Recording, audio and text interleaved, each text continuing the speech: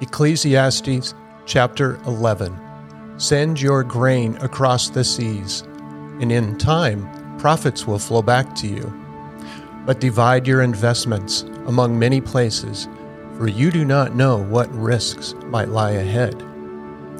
When clouds are heavy, the rains come down. Whether a tree falls north or south, it stays where it falls. Farmers who wait for perfect weather never plant.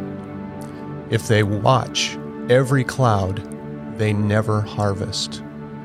Just as you cannot understand the path of the wind or the mystery of a tiny baby growing in its mother's womb, so you cannot understand the activity of God who does all things. Plant your seed in the morning and keep busy all afternoon, for you don't know if profit will come from one activity or another, or maybe both. Light is sweet, how pleasant to see a new day dawning. When people live to be very old, let them rejoice in every day of life. But let them also remember there will be many dark days.